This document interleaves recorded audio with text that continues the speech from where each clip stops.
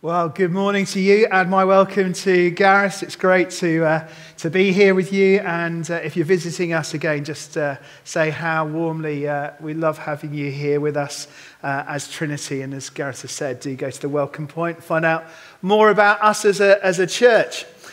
So it's Easter, and we've got our little graphic. Andrew, thank you. The Andrew show today. Well done, Andrew. You're doing a great job. So it's Easter. And I know that some people in a church like ours, different perspectives, different stories. Maybe we've been involved in different kind of churches. I know that some of us are very, very familiar with the kind of rhythm of the church's year, the Christian year. Others of us are less familiar with it and maybe less sure about it.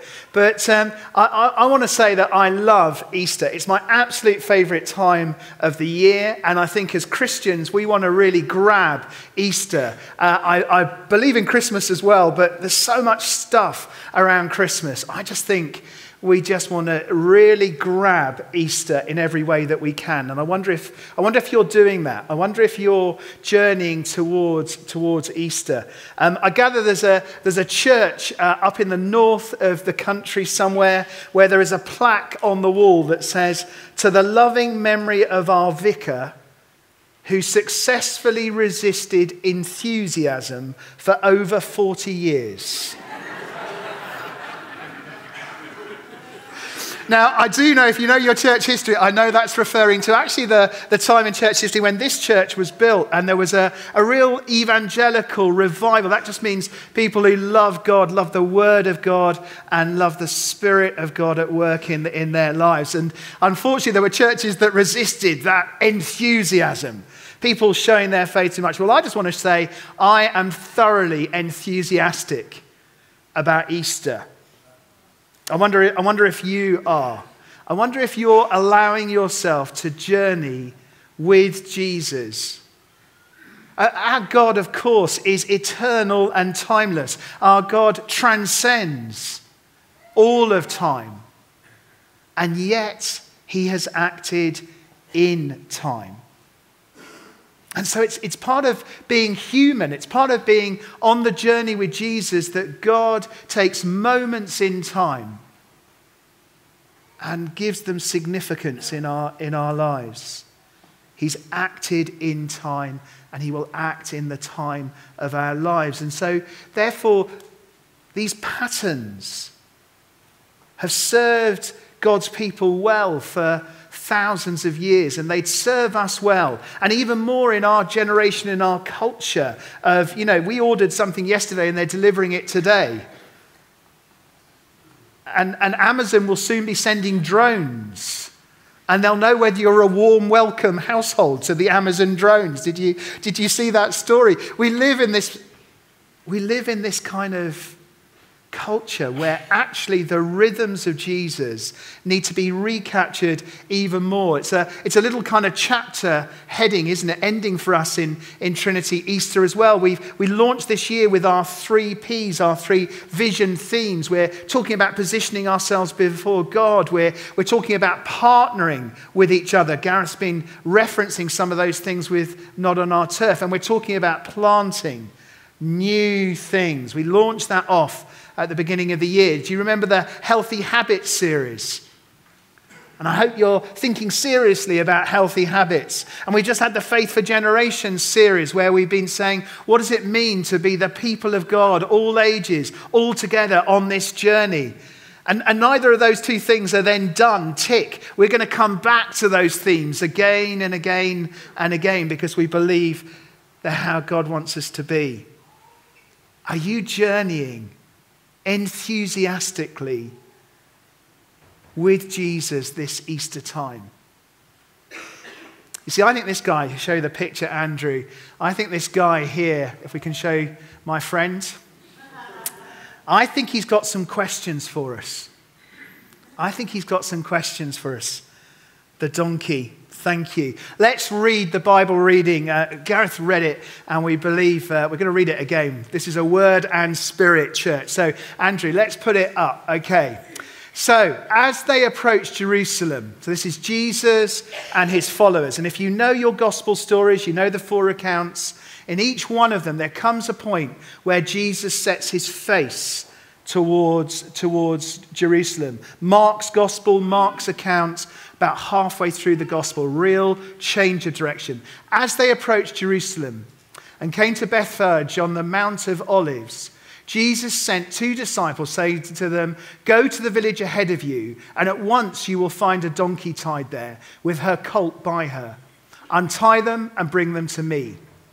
If anyone says anything to you, say that the Lord needs them, and he will send them right away." This took place to fulfill what was spoken through the prophet.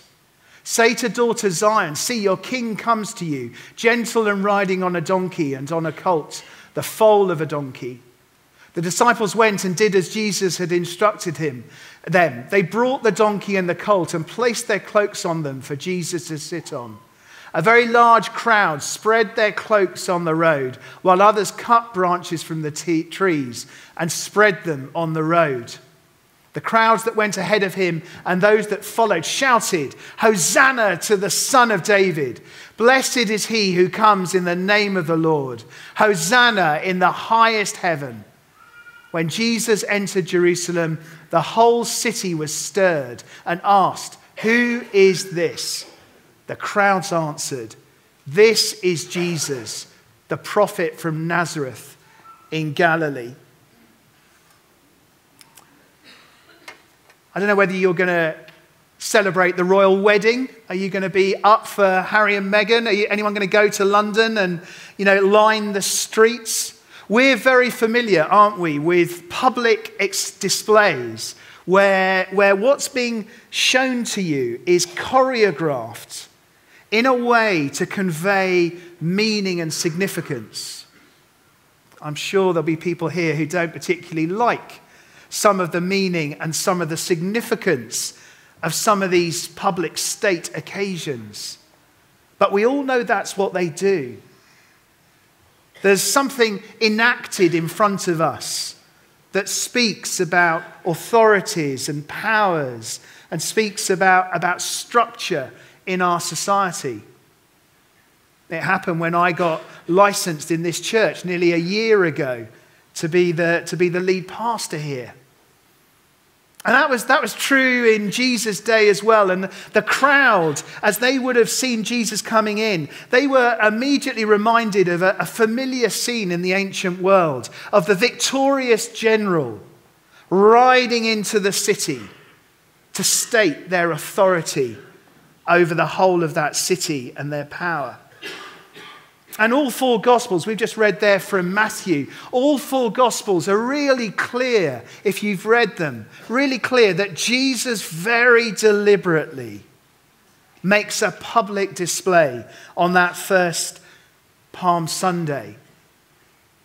They paint the same picture. There's the finding of this donkey to ride on.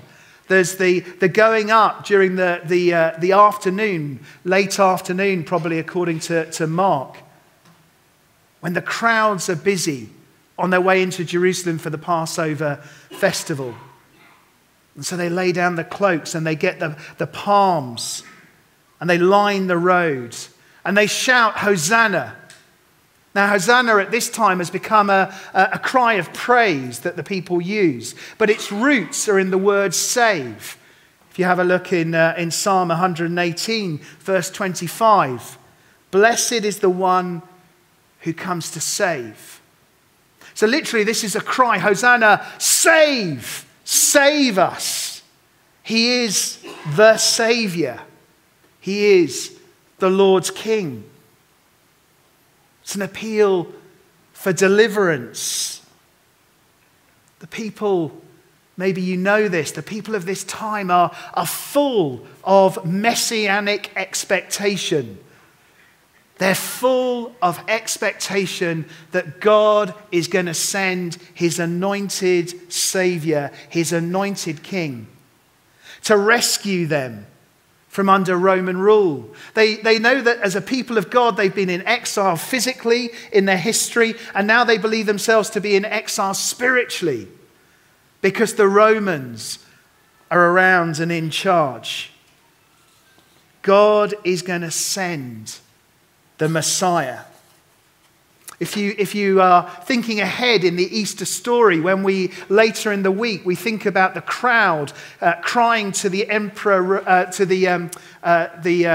Pilate, Pontius Pilate, the consul in charge of the city, for the release of Barabbas.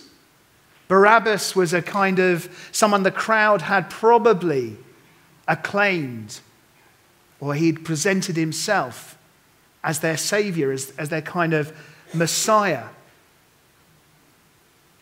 And Jesus has fueled this, hasn't he, for 3 years. His main message has been about the coming of a kingdom, the kingdom of God. He's declared that in people's presence, back in Luke's gospel, if you remember it, he's declared that the kingdom of God has come now, in me, with me. He's taught with amazing authority and done the most amazing miracles. He's been followed by crowds. He's unashamedly called and invited people to be his disciples. He has fueled this fire of messianic expectation. There's going to come a point, isn't there, where a plaque is going to be pinned, nailed above his head on a cross. And it will call him the King of the Jews. And Pilate's question is going to be, are you the King of the Jews? Now, a guy called Frederick Buechner says the problem is, in this crowd, in this scene, hope and despair are traveling together. Hope and despair are traveling together. If we show a picture of the crowd, Andrew. I nipped back 2,000 years and took that for you. Where's the despair? Isn't it a glorious scene? Maybe you can imagine it in your mind's eye. Isn't it a glorious scene? Well, the despair, of course, is that the people, so many of them, were worshipping a kind of king that Jesus isn't. And I wonder if there's anyone else here today like me who sometimes is tempted to do exactly the same thing.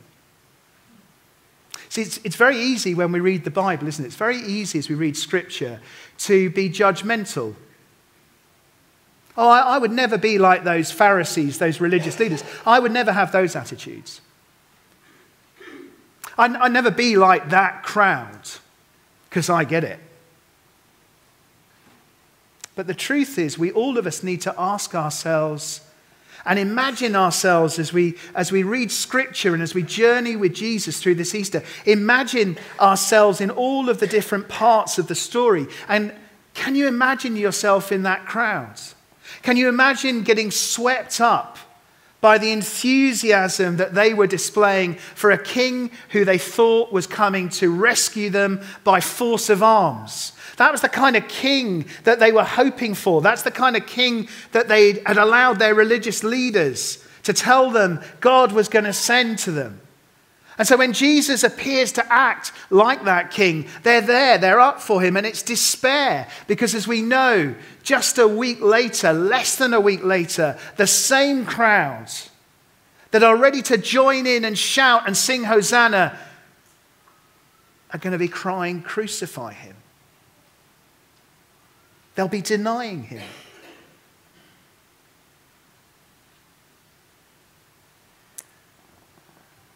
Friends, I just urge myself not to rush too quickly to judge them, though.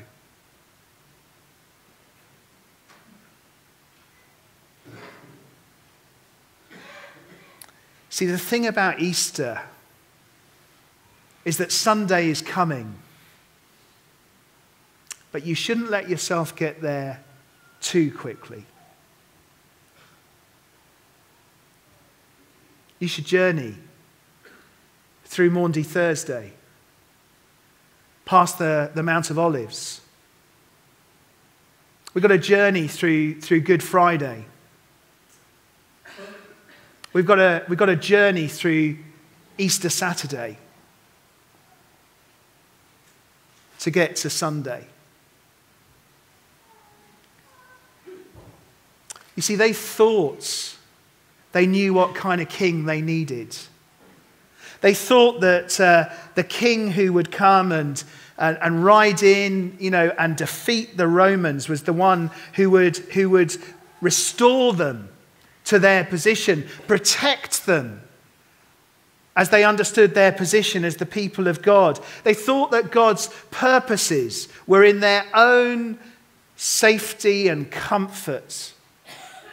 They'd lost sight, hadn't they, the people of God, of the covenant that God had made with his people. For them to be a blessing to the world, to the nations. For them to serve God's purposes. Not for them to gather and sing the latest songs and just feel better about themselves. But to be out there in the world. To pick up their cross and walk with Jesus. And that's the despair on that Palm Sunday. If we don't feel something of this, then we're going to find it hard to truly appreciate the hope of Easter. It's so easy to judge others in our culture, isn't it? So easy to judge those around us. And yet we have to say, God, start with me. Look at me. This Easter, start with me. Look into my heart.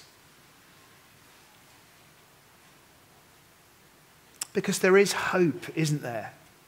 There is hope beyond our imagining. If we have a real sense, a proper understanding of who we are before God, if we come to God on our knees, that's why it's our first vision theme. It's so easy, as I often say, to think of glorious, great ideas of buzzy things that we could do. But the real work of God's people is on our knees, positioned before God, humbly seeking his will, dwelling with our God, confessing our sins, so that we can truly receive Easter hope and life.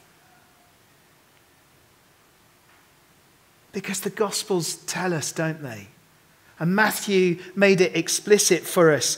This took place to fulfill, and if you know your gospel writers, that's the key Matthew word, fulfill. Matthew's audience, the Jewish audience he's writing to, he wants to say, this Jesus fulfills everything that we were promised by God in the past. Say to the daughter of Zion, see, your king comes to you, gentle and riding on a donkey, on a colt, the foal of a donkey. Let's just put that up on the screen, Andrew, please. Zechariah chapter 9, verse 9.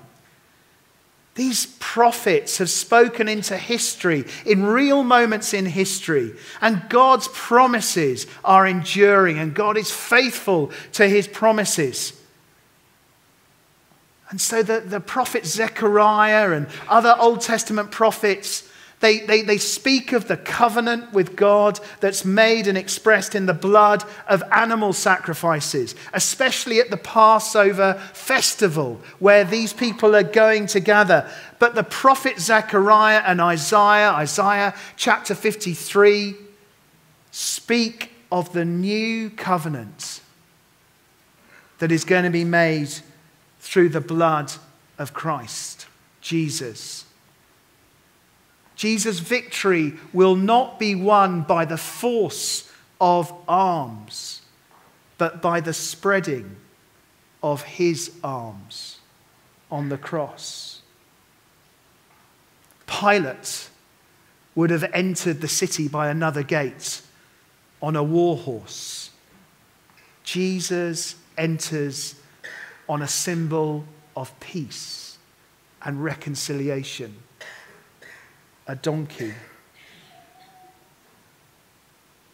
And the despair is that if the people had listened to their own scriptures, if they had listened to God, they would have known that this was the way that God was going to act. You may know your Bibles well enough to know that just immediately before the triumphal entry on Palm Sunday, all four gospel writers refer to the healing of the blind. In Matthew, 2 blind people receive their sight just at the end of chapter 20, before the bit we read from 21. The crowd was blind to the truth.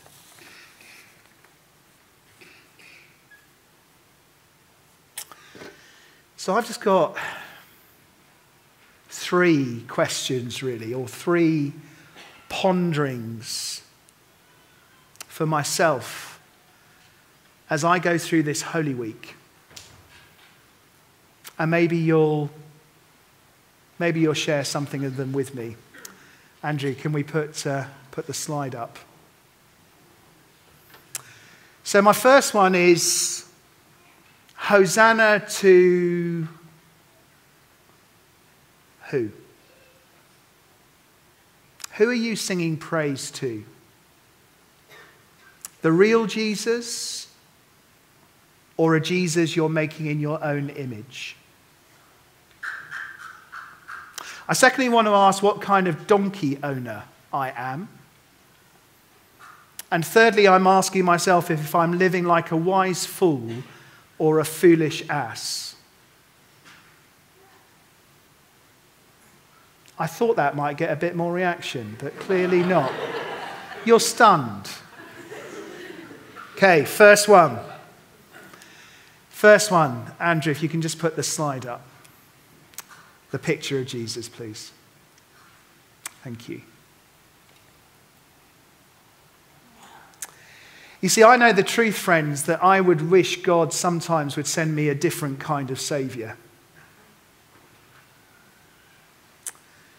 I have lots of ideas for God about how he could do things in my life. If you listen to my prayers, you'll hear it. I often think that God has not noticed something that I've noticed. I quite often suggest to him that there are lots of us down here who think like this, and wouldn't it be a good idea if? I quite often think I'm God. That's the truth. I quite often think I'm in charge of my own life. I have a great danger and a great tendency to ignore God's answers to my questions.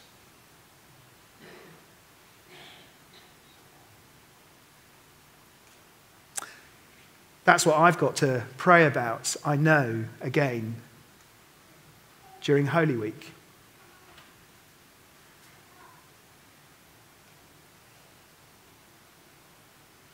Am I really singing Hosanna, praise, save to the King, the real King? Am I truly prepared to walk the way of the cross?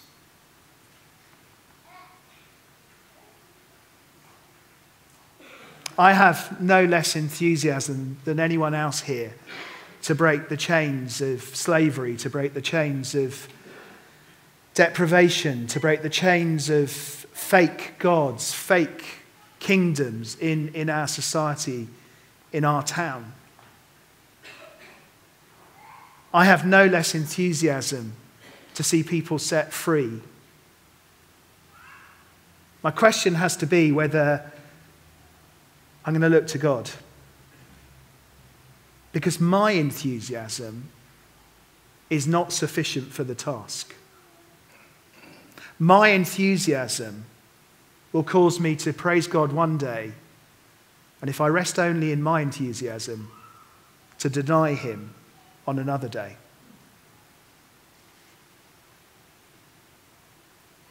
So I ask myself, this Easter and always, am I singing to the King? The real King. Not one that I've made in my own image.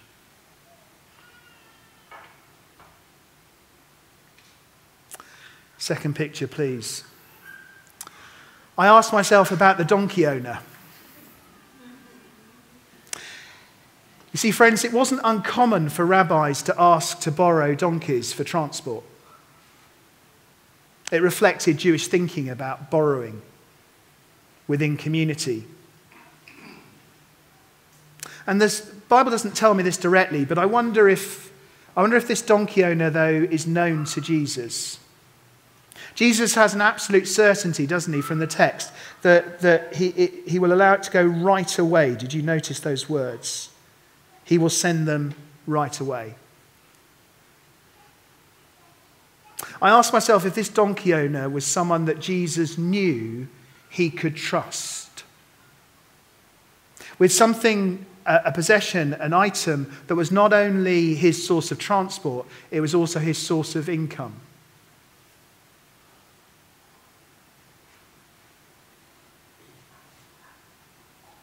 And so I asked myself if that's true of me. When Jesus asks me to give to his work, to give up things that I would have a great sense of value around and place a lot of degree of security in, am I willing right away? It's really hard work in many ways living in Western Europe at the moment as a Christian. I think it's especially hard work in a nation as wealthy as ours. And friends, I know there is a breadth of circumstances in this room, but this is a quite wealthy place. And that makes it harder, actually, to say, God, right away.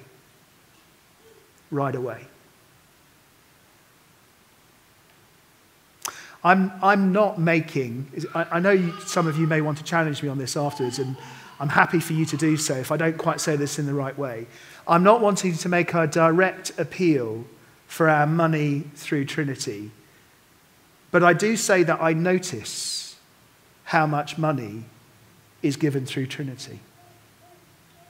It may well be that many of us, I'm sure it is the case, are really prayerfully considering how we are using our resources in the Lord's work. But I'm going to be honest with you and say, I put some weight on our spiritual health, as I do to myself when I look at my own bank account. But whether it's through Trinity or other forms of Christian service, whether it's not really about your money, but it is about your car, your equivalent of the donkey, or it's about your time, or it's about your house, or it's about your gifts and your skills, do you know Jesus well enough to say, right away?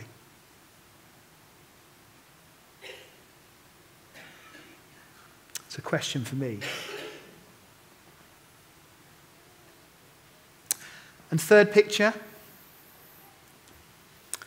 sharpest one of all for a lead pastor. Am I a wise donkey or a foolish ass? Matt Redman tells the story, some of you will know it. Matt Redman tells the story of a little donkey that goes home to its mummy donkey and says, today I had the most amazing experience. I walked into Jerusalem, some stranger on my back, and all the crowd came out to cheer me. They laid cloaks in front of my hooves. They got palm crosses and waved them for me and sang to me as I walked into Jerusalem. And the mummy donkey says to the baby donkey, They weren't cheering you. They were cheering the one who was riding you. These platforms are dangerous places because you can think you're being cheered, where it's all about Jesus. Do I, Andrew, take pride in my achievements? Do I, Andrew, think that somehow I've done whatever I've done, most importantly as a husband, most importantly as a father, and then some way down the list being lead pastor at Trinity Cheltenham? Do I give myself credit for those things? Or do I give honor and worship and praise to the one who saved me, to my King, Jesus? I will be no less enthusiastic than anybody else in this church next Sunday. But I know that I need to journey through Easter week humbly positioned before my God to get there. Maybe you agree.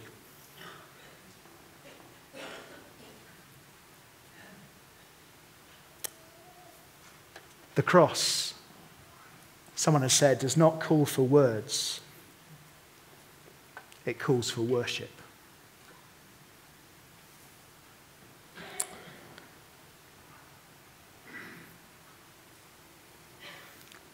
Let's be still for a moment.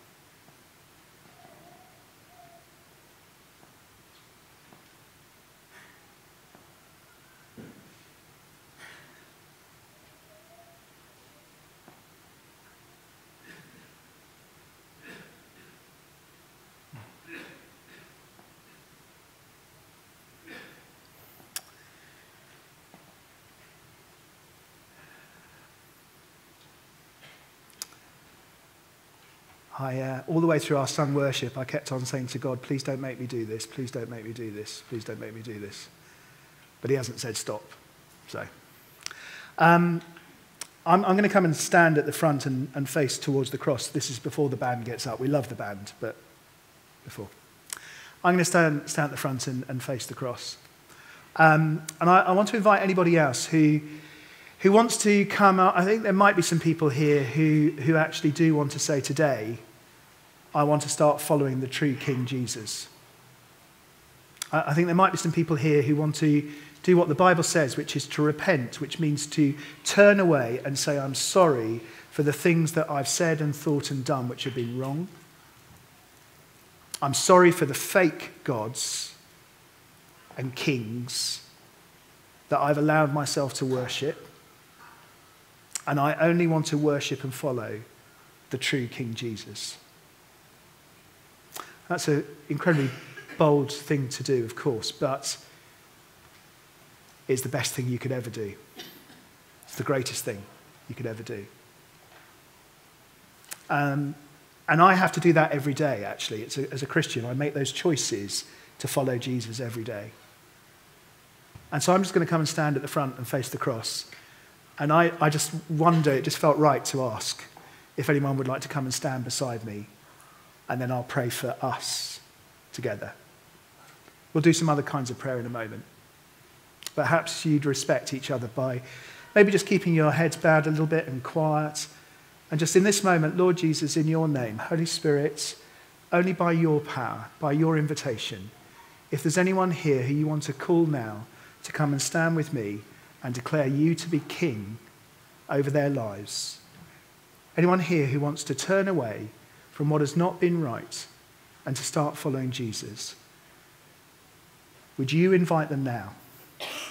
Not Andrew, to come and stand, though, with Andrew in front of the cross.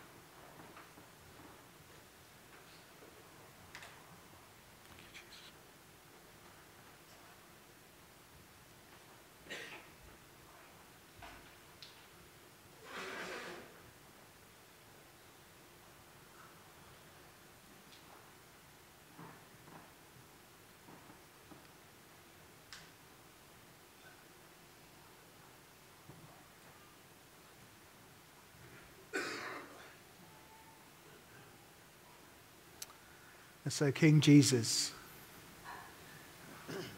we come before you.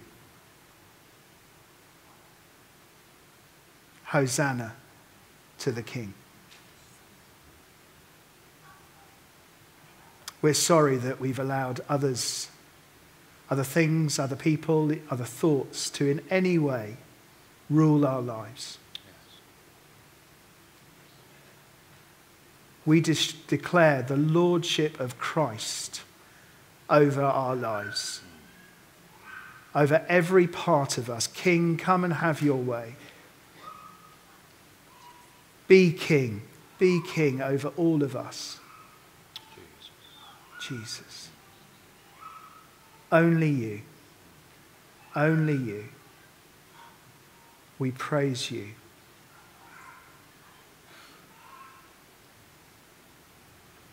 Gentle Jesus, would you please send your Spirit now? Come, Holy Spirit, now.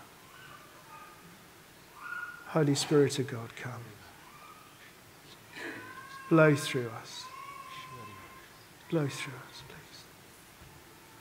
Blow through your church. Touch our hearts. Jesus. Would you bring freedom and release from anything that would bind us?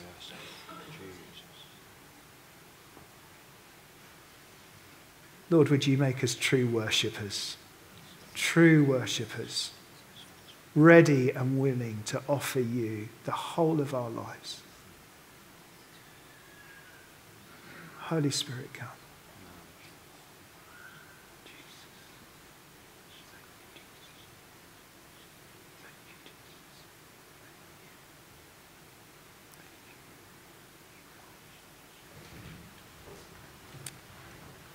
So come, Holy Spirit.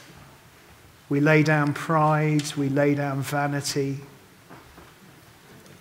we lay down any words or control that's expressed over us by anybody else other than you. We lay down any thoughts that we have that compete with you, Jesus, in our minds and hearts for your place as our King. Come, King. King Jesus.